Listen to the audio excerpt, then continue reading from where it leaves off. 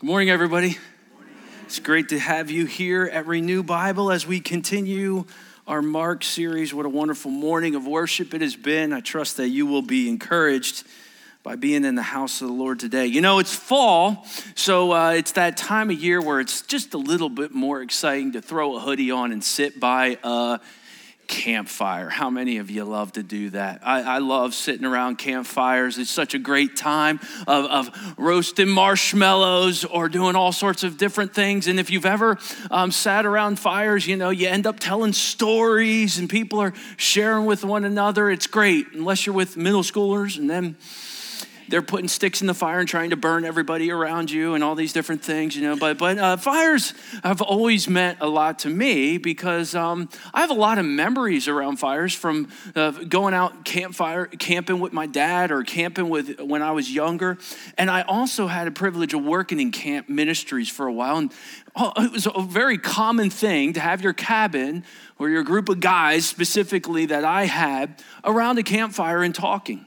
And I would try to leverage those times to make spiritual illustrations. And it was pretty easy with a fire because fire is talked about in Scripture quite a bit.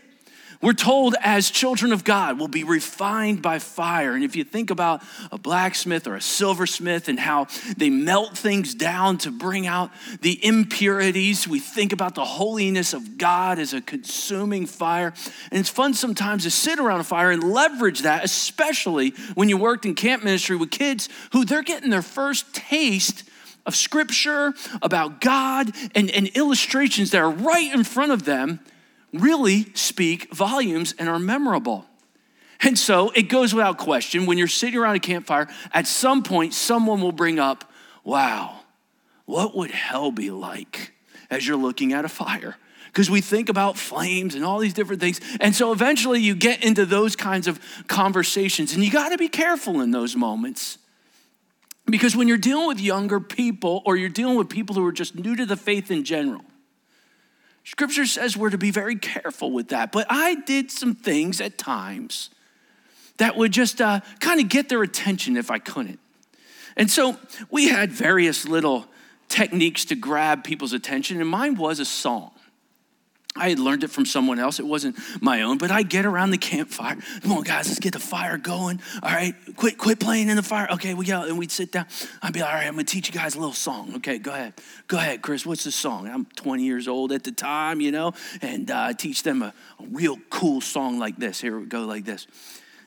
If I had a shiny new box, they're all looking at me, to put my Jesus in.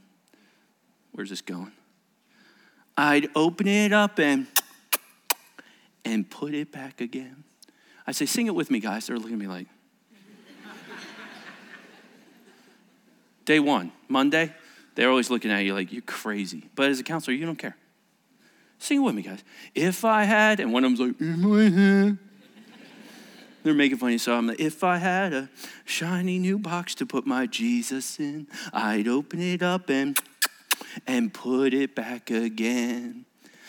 But if I had a little old box to put the devil in, they're all looking, I'd open it up and smash his face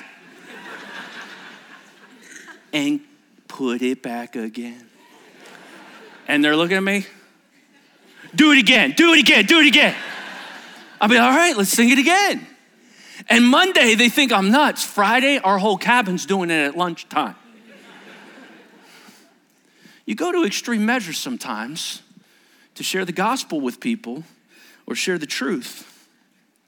But we're also called to be careful, especially in regards to dealing with people of younger faith. You know that Jesus said he wants us to be so cautious that there are specific warnings. You ever see a warning label? There are specific warnings on how Jesus says we are to treat people younger in the faith. In fact, he says, you better heed this warning because it would be better for you to have anybody want to take a shot? Millstone around your neck than to lead one of these little ones astray. Today we're going to call our message Millstone. It's found in the Gospel of Mark, chapter 9, verses 42 through 50. And I've got to be honest, this message should come with a warning label. Jesus is going to discuss something in Scripture today that is difficult for us to comprehend, horrifying for us to process, and terrifying to think of the reality. Did you know in Scripture, the person who talks about hell the most is Jesus? You ever wonder why that would be? He talks about hell more than he talks about heaven. It's as if Jesus is going out of his way to put a warning label on this place. And when you're sitting around a group of young guys at a campfire who's thinking about whether that girl likes them, whether they're going to get the starting position, whether they're going to fit into this group, whether they want to actually be home with their mom instead of a full week of camp. When you're sitting around all these different personalities and you're saying to them that there is something on the line in your life that must be dealt with, you want to be careful with it. And therefore today I want to exercise care, but I want to exercise confidence in what Scripture is very clear about. And we're going to do so by talking about a subject that is not necessarily handled very much, especially in the 21st century. But you came to Renew Bible Church. And therefore we look at what the Bible says about this so that we will not leave uneducated, at least with what Scripture says. So I pray today that we would truly process, where will our soul spend eternity? Where? Scripture has a way for you to be assured about that, but Scripture has a warning label on where you do not want it to go. We're calling it Millstone. The gospel is in Mark. I'm going to have a word of prayer. We're going to look at Jesus' teachings immediately. Heavenly Father, use your word today to convict us and to challenge us. Lord, I pray that you would remove all distraction from this place, for eternity may weigh in the balance for somebody even here today or listening online. Lord, I pray as we carefully handle your truth that we would let Scripture speak for itself, for no one needs to hear from a mere man. They need to hear from you. And never more have you been more clear than what your Son, Heavenly Father, Jesus, has said about hell. And so, Lord, as we evaluate this subject, I pray that you would remove the room of all distractions so that we might hear what you have to communicate. I also pray that you would humble our hearts to receive it. But I pray even more importantly, you would well up inside of everyone here, especially those who are children of God, to have a heart of empathy. For it is said, many a preacher has preached on hell, but have they been able to preach it with a tear in their eye? May we do so with great, great empathy today.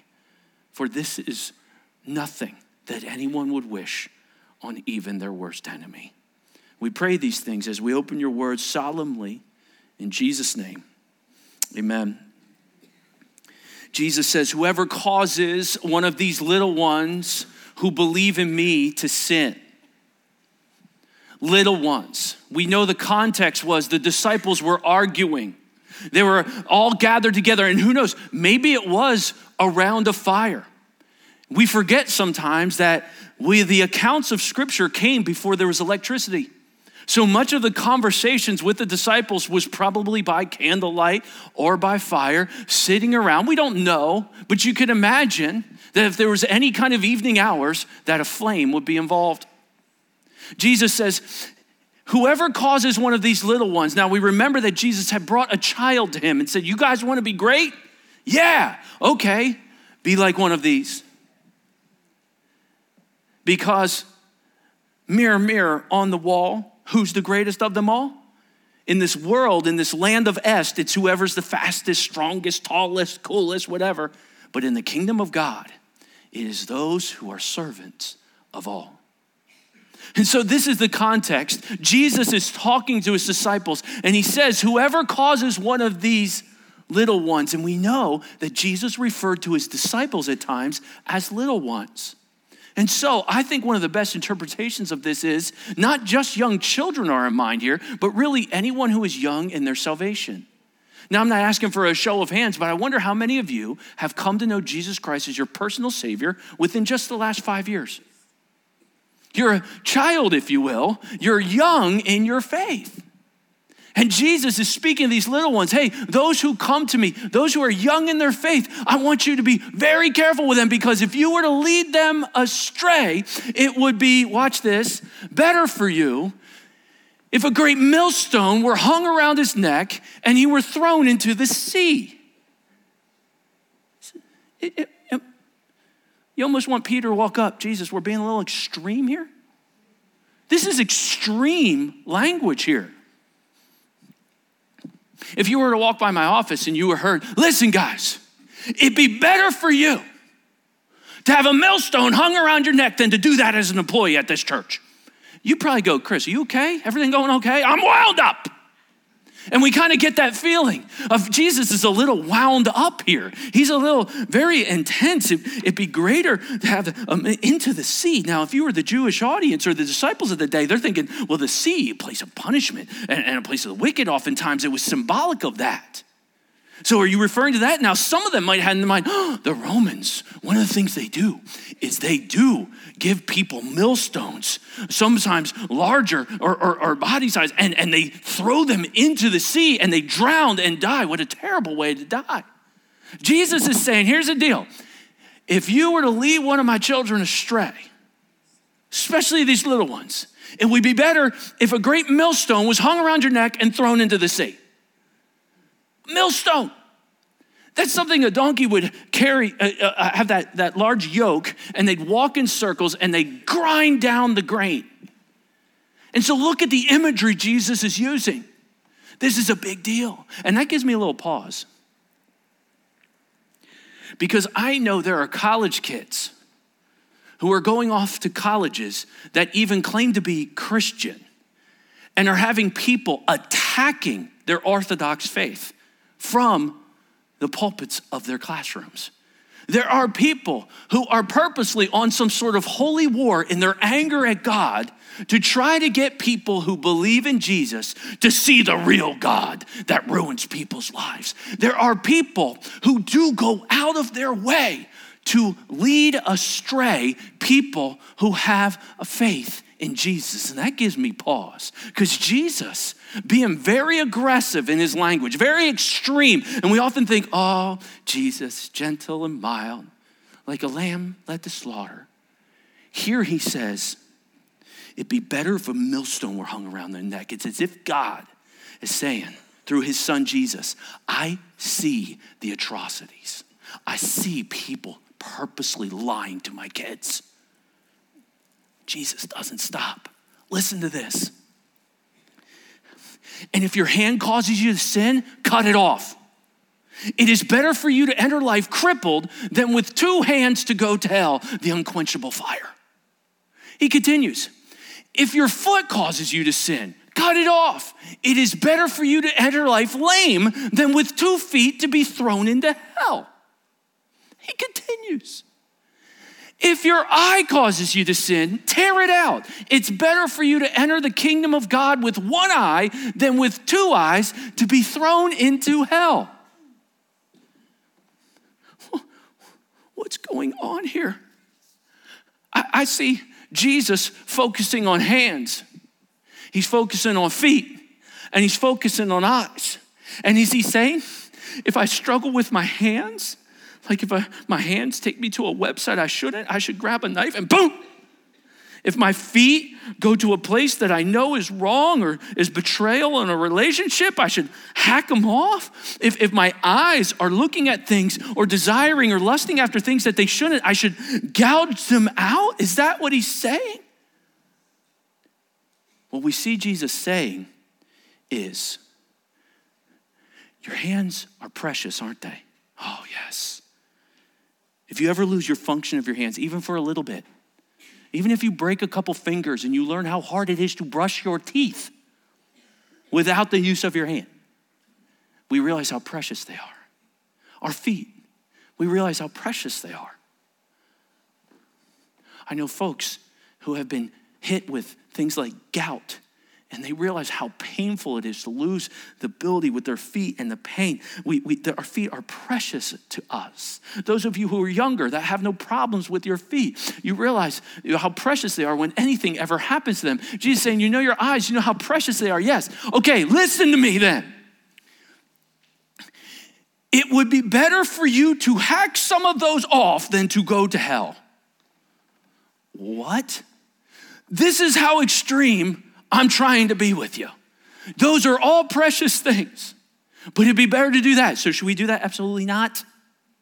In fact, the Jews would have known that would be sacrilegious even for them as they look back in the law to mutilate anything on their body.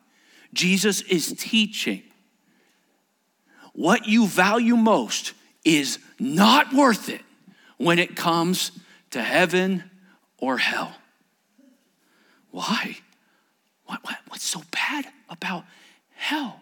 Isn't that kind of where the party's at? No. Jesus says, where the worm does not die and the fire is not quenched. Anybody listening would have gone, oh, he's speaking about Gehenna. What? Gehenna. He's talking about Gehenna. What's Gehenna?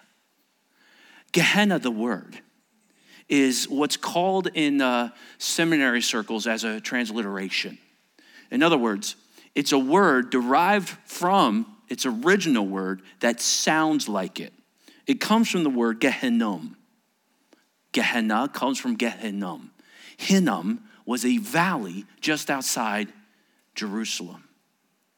This valley was used by people like King Ahaz for demonic practices. In fact, at times, they burned children alive in the valley of Hinnom to the god Molech.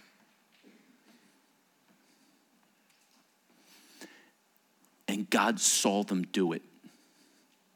He didn't miss it.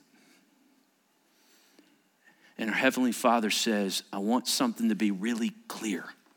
I do not get mocked. Do not misinterpret my patience for a lack of justice coming.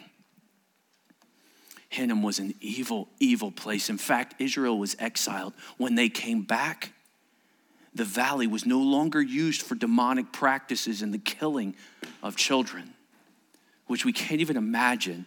However, in the time we're living in, some of you are seeing images right now of people being tortured and killed at such graphic things. It disturbs your soul. This is the idea of the Valley of Hinnom. And so when they came back from exile, they used it as a rubbish heap. And it smelled. It had dead bodies, dead animals, corpses, all these things. They just used it as dumps, and it smelled. It had a sulfur smell, which can be also used as the word brimstone. Have you ever heard of a sermon preaching style, fire and brimstone in the pulpit? That's where the idea is. Gehenna. You might say, Scripture has a lot of uses of words for hell. I feel like I hear a lot of words that are used as afterlife, and I get confused, Pastor Chris, at times of all the Hades, Gehenna, Tartarus. What are all these things going on? In fact, it can be sometimes confusing, and me being more of a visual learner, I can kind of visualize in charts, but I remember the Gehenna was a place where the smoke rises forever, so Jesus is using that valley to speak about hell so that they would listen to him and process this. But the reality is there's a lot of different ways to talk about the afterlife. And I like charts sometimes. Some of you guys like when I say, let's jump into seminary. So here's the deal. Ecclesiastes tells us our body dies. There's a statistic going around out there. You've heard me say this. 100% of people die, okay? So the body dies, okay? And then the soul carries on. If you came to Renew Bible during our soul series, we talked about how we have our body and we have our soul. Now, we didn't get into dichotomy, trichotomy, and the different depths of study that you can get into these things, but we basically helped people understand there's an immaterial side, there's a material side, and we understand this. That inner person, our mind, our emotions, our will, when we say, I ask Jesus into my heart, we're talking about our soul. That soul lives on beyond death, and it lives or dies forever.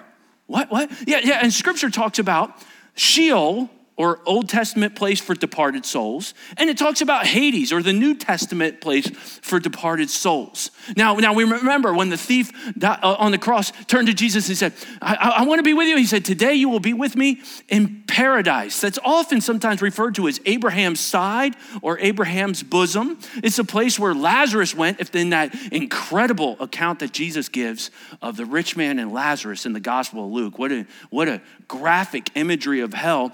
And also Tartarus or Gehenna, where the rich man was in that same graphic account by Jesus. And he says there's a great gulf in between that cannot be crossed. And then we have to remember, if you believe in a resurrection for the child of God, there's also a resurrection for the wicked dead to receive their eternal body that goes on to judgment at the great white throne will be the wicked, Revelation 20:11, thrown into hell, and to judgment at the judgment seat of Christ, or the righteous that will go to heaven. Here's an incredible question everyone needs to answer this side of earth, and I don't care if you're 12 or 80. Do you know where your soul will spend eternity? There's not many of us who go throughout our day. We're thinking more, man, will I make the team this week? Will my fantasy football team win? Will those girls invite me over Friday? Do you think I'll make the school play? We think about these things, and Jesus goes, hold up for a minute. Have you solved this one? This is important. It's so important. Like I said, Jesus talked about this more than anyone else. I referred to the rich man and Lazarus story in Luke 16. Can I read it to you?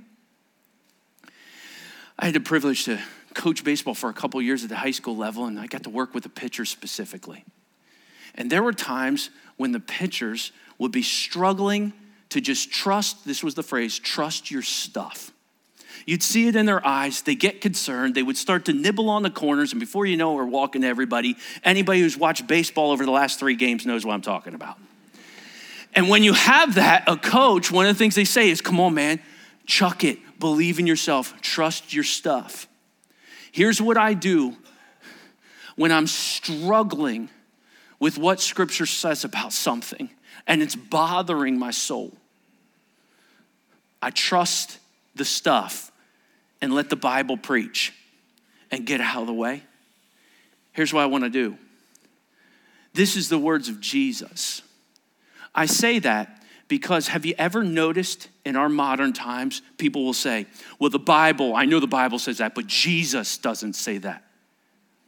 We're going to hear from Jesus on the subject.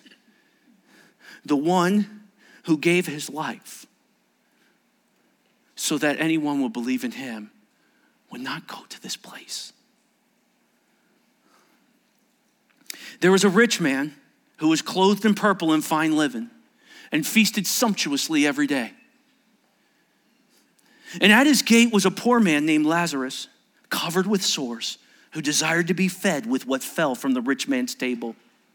Moreover, even the dogs came and licked his sores. Ew. That's the idea Jesus wanted. Jesus wanted everyone listening. Ew. Gross. The poor man died and was carried by angels to Abraham's side. The rich man also died and was buried. And in Hades, being in torment, he lifted up his eyes and saw Abraham far off and Lazarus at his side. And he called out, Father Abraham, have mercy on me and send Lazarus to dip the end of his finger in water and cool my tongue, for I am in anguish in this flame. Jesus is about to give 5 descriptions of hell. Here's the first one. Hell is a place of fire. Of fire. Scripture says in Mark 9:46, where the fire is not quenched, it doesn't go out. There was a day where hell was preached a lot from the pulpits, and you could argue sometimes simply just to terrify people. Jonathan Edwards, in his famous sermon, Furnace of Fire, says of the fact of hell being a place of fire, he says, the lost will wail and gnash their teeth from having to endure the most intense pain and suffering they have ever felt as the flames consume them and constantly burn every part of their bodies, and there will be no relief. I'm in agony in this flame. Jesus continues, but Abraham said, child, remember that you in your lifetime received your good things, and Lazarus in like manner bad things. But now he is comforted here, and you are in anguish. Here's a second characteristic. Hell is a place of torment. Revelation 14:11 says, the smoke of their torment rises forever and ever. In the sermon, Punishment of the Wicked, Edwards writes, nor will they ever be able to find anything to relieve them in hell. They will never find any resting place there, any secret corner which will be cooler than the rest, where they might have just a little respite, a small abatement of the extremity of their torment. Hell will be a place of fire. Hell will be a place of torment. And besides this, Abraham continues, between us and you is a great chasm that's been fixed in order that those who would pass from it here to you may not be able, and none may cross from there to us. Scripture is very clear. This isn't something that you can cross over, because hell is a place of captivity. Revelation 20:10 says, where the wicked is tormented day and night forever. Some of you have heard of this preacher. He wasn't really interested in whether his audience thought highly or poorly of him. Charles Haddon Spurgeon. He writes, in hell there is no hope. They have not even the hope of dying or being annihilated. They are forever, forever lost. On every chain in hell there is written forever. The fire blazes the words forever. Above their heads they read forever. Their eyes are galled and their hearts are painted with the thought that this is forever. Hell is a place of fire. Hell is a place of torment. Hell is a place of captivity. And then the rich man yelled out, then I beg you, send him to my father's house. Send Lazarus, for I have 5 brothers, so that he may warn them, lest they also come into this place of torment. I want you to note something. In Scripture, every time it speaks of the wicked and their punishment, they never cry out, this isn't fair. They always have a sense of the extreme justice in comparison to the holiness of an incredible God. Hell is a place, fourth characteristic, of shame. Daniel 12:2 says it's a place of shame and everlasting contempt. Charles Spurgeon talks about outer darkness. He says, oh, if I could tell you tonight that hell would one day be burned out and that those who were lost might be saved, there will be jubilee in hell at the very thought of it. But it cannot be. It is forever. They are cast into outer darkness forever. Send Lazarus to tell my family. But Abraham said, they have Moses and the prophets. Let them hear them. And he said, no, Father Abraham, but if someone goes to them from the dead, they will repent. Jesus continues the story and he says, that Father Abraham says, if they do not hear Moses and the prophets, neither will they be convinced if someone should rise from the dead. If they're not going to hear what the scripture says, Moses and the prophets, they're not going to be convinced even if, let's say, Jesus comes, lives a perfect sinless life, dies on the cross for them and rises again. That still won't convince them. Hell is a place of separation. 2 Thessalonians 1:9 says, eternal destruction away from the presence of the Lord. Spurgeon writes, if sinners be damned, at least let them leap to hell over our dead bodies. And if they perish, let them perish with our arms wrapped around their knees. If hell must be filled, let it be filled in the teeth of our exertions, and let no one go unwarned or unprayed for. This was the passion behind those preachers who shared about the warnings of hell. 2 Corinthians 5:11 has always spoke to me personally. Knowing the terror of the Lord, we persuade men. I was listening to a preacher speak on this subject. He said, I hear people from time to time use hell in a phrase. They'll say things like, my life is hell. They'll say things like, I'm going through hell. And he said, I cannot help but think when I hear that, they have no idea how awful hell is. It's a struggle. It's a difficult concept to work through. And there are those who will say, well, I just can't believe that a good God would allow people to suffer like that in hell forever. I heard one say one time, it's because of how good that God is that punishment fits the crime. It's because of how good God is that his patience is unbelievable when horrific things are being done on our earth all the time.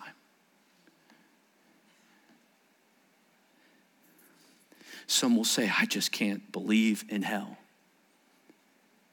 A quote that really spoke to me, especially in my earlier years of becoming a preacher and giving my life fully to this.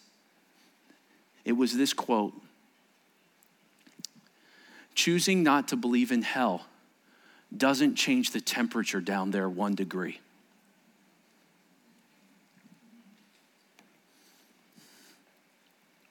If you believe in a heaven, you got that from the exact same book that just taught you about hell. If you believe in grace, oh, God's grace, I love God's grace, preach about God's grace, then you have to also examine what Scripture says about hell. You see, we live in a time period where we will say, I don't believe in something because we don't want to believe in it. And we'll look at passages of Scripture and try to excuse them away when they're right before our eyes. I know I have a conviction in my life as a shepherd and as someone who handles the truth and who loves his church dearly. I love you guys, by the way. I tell everybody, this is the best congregation on earth. I am letting parents down. I am letting grandparents down. Our pastors are letting people down to not tell you about the warnings in Scripture about hell. And therefore, that's why when Renew Bible comes upon the subject, we handle it with tremendous grace. We do not come at it with a condemnation that you're all going there in it. I wince when I hear people say, they're probably not saved. They're probably not even saved. We don't know that. We don't know that. Yes, we can tell by fruit, but I hear people sometimes will say, they're probably going to hell. And if you ever were to think that, I want you to think something different. Have the worst pity on them possible. There are some who say, oh, it's simply symbolic. Jesus used some of the most horrific symbolic images you could ever think of to describe it. Have you ever noticed something that when symbolism is used, it's usually only just what words can describe. It's actually worse. And so even if that is a position you might take, I still want you to recoil and think through, where is my soul spending eternity? It's as if Jesus, speaking on fire, finishes this section in Mark. Let's return to our millstone conversation. For everyone, he says, will be salted with fire. And salt is good. But if salt has lost its saltiness, how will you make it salty again? He continues and he says this, have salt in yourself and be at peace with one another. What a difficult phrase. Listen to the phrase. Everyone will be salted with fire. What a difficult phrase. It carries the idea that everyone, children of God, you'll go through seasons of fire in your life that's refining and purifying you. But if you're not a child of God, you could be facing the hellfire, and be careful, heed the warning. It's Jonathan Edwards who says this, the world is all the hell a believer will ever endure, and it is all the heaven an unbeliever will ever experience. We will go through times of difficulty, but make sure you never go to that place. I'll hear people sometimes say, we need to be careful. I mean, we don't want people to get saved just because they're scared of hell. I'm going to push back on that and say that is a wonderful, wonderful reason to get saved. That is an incredible reason. Do not go there is what our Savior's saying. If it means cutting your hands off, cut them off. You make sure you go to heaven. If it means your eyes come out, do it. Make sure you go to heaven. If it means your feet, do it. Make sure you go to heaven. Jesus, calm down. I don't want you going there. The devil and his angels, that's where they were to go, because sin has entered this earth. Because one man's sin, it has spread throughout this earth, and we live in this world of sin and destruction and pain. And some of you are seeing, as well as feeling, just some of the worst times ever you feel. Jesus says, take heart, I've overcome that. Well, then why won't you come down here? Because there's still some who need to come to Christ. When the last one of the church age comes to know Christ as their Savior, Jesus is going to go, can I go get him, Dad? Amen. And if you're in here today, could you please today so we can all go?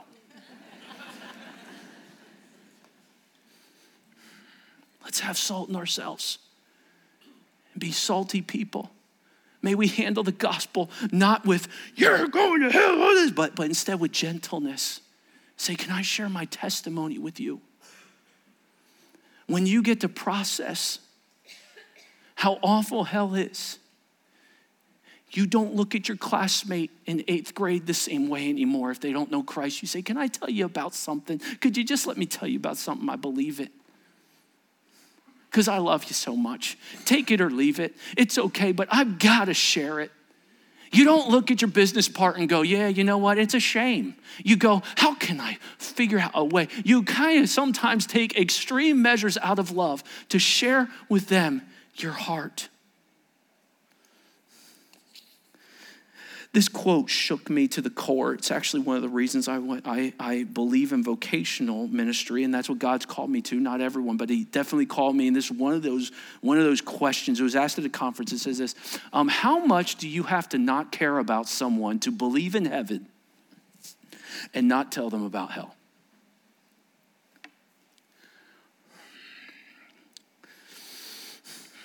So I took a piece of paper and I got them around the campfire. Guys, yeah, can we sing the song again in a minute? I want to smash the bottom. There was this rich man. Okay. And he had this sweet car. All right, yeah. What kind of car? I'd always let him pick the car. Jaguar, a Benz, a Maserati, okay, a Ferrari. Okay, you got a Ferrari? Yeah, Ferrari. Okay, all right. There's this rich man, and he had a Ferrari. If you got a Ferrari, praise God. You're not the story, okay? I said, all right, he's got a Ferrari. And he drove to work every day, and his life was miserable, guys. He had all the money in the world. Every middle schooler wants to be rich, right? He had all the money. Yeah. And he would drive and all the time. He had all this stuff. And every time he would drive to work and come home from work, there was a poor man. And he'd be riding his bike. What kind of bike did he have? Huffy. Yeah. Okay, Huffy bike. All right, Huffy bike. Okay, so he had a Huffy bike, and he'd be riding his Huffy bike. All right, yeah. And he'd be going out. He'd whistle. He had Jesus in his heart. He was just this rich man. He had all the world's possessions. And he'd see this guy whistle. And he'd just make him so mad. And one day, he had enough. He was driving home. And he saw that poor man just whistling, having a good day. And he was so frustrated. He's like, you know what I'm going to do? I'm just going to bother him. I mean, this guy's got nothing. He's whistling. I've got multiple garages for all my stuff. I got everything I want. One time I went on a missions trip, and one of the little girls at a house, they had dirt floors. And I was talking about the way I lived back in the United States. And she said, you have your own room? I said, yeah, I have my own bedroom. What? I said, I know. I said, my sister has her own room too.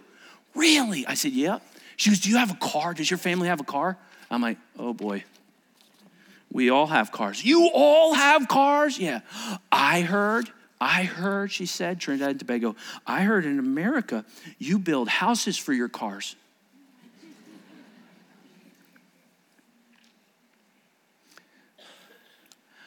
I've never thought about that.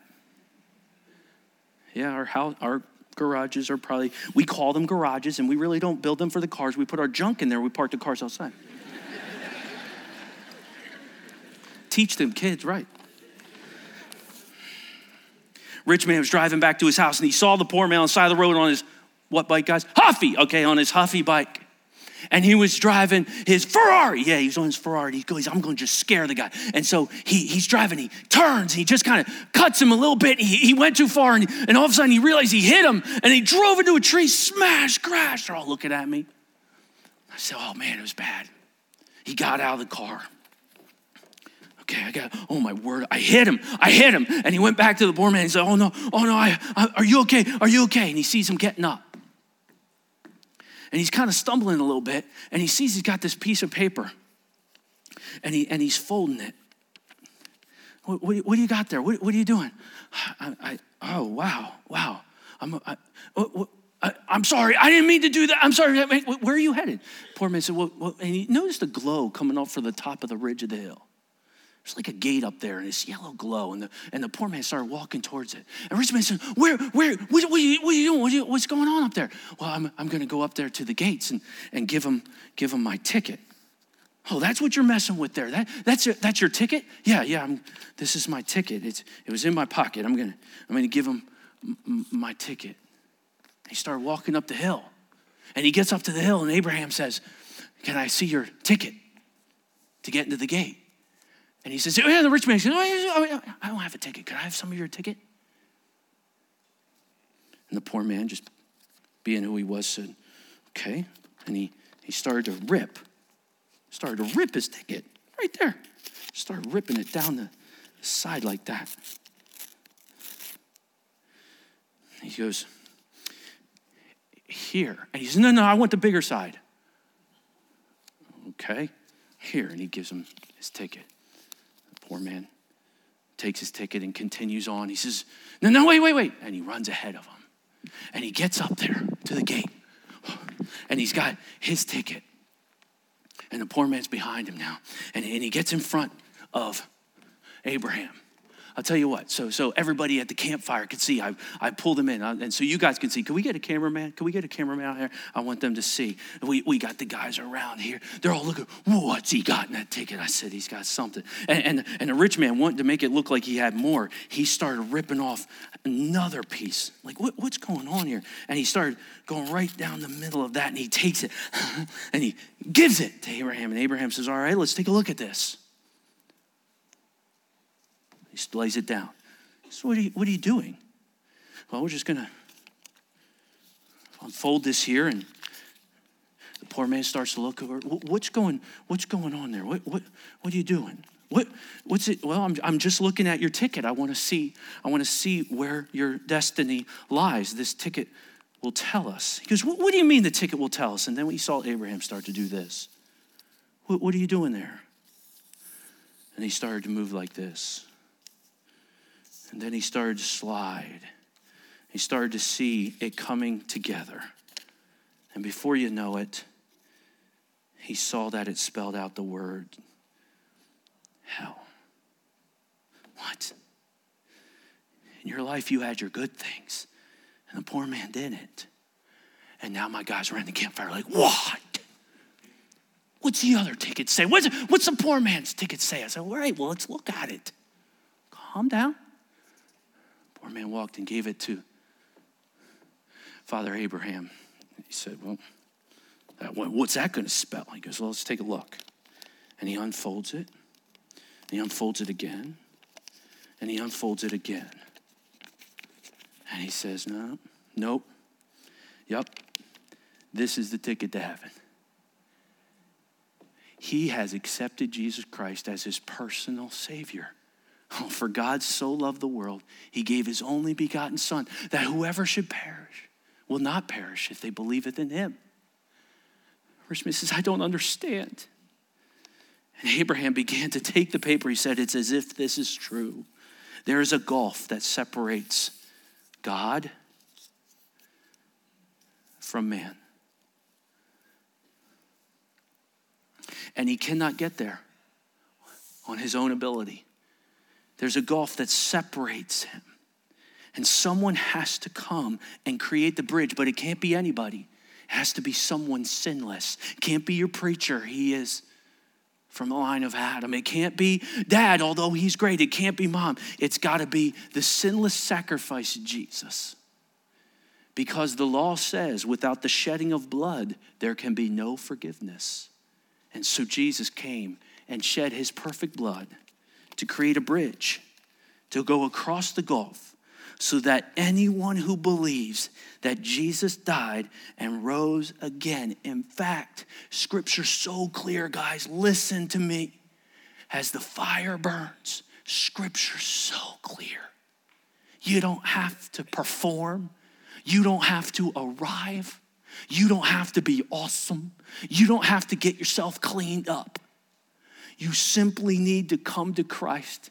If you confess with your mouth and believe in your heart that Jesus died on the cross and God rose him from the dead, you will be, watch this, saved. Amen?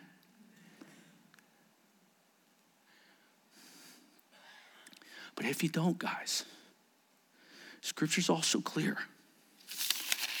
And I would take it and I go like this. If you don't know Christ as your Savior, I gotta warn you guys, Jesus says, we'll be thrown into the lake of fire. Thank you, buddy.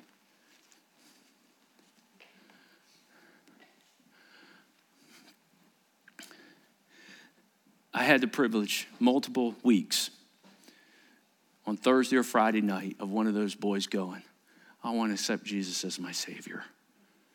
One of them went even into full-time ministry. Some of them sat there and looked at me.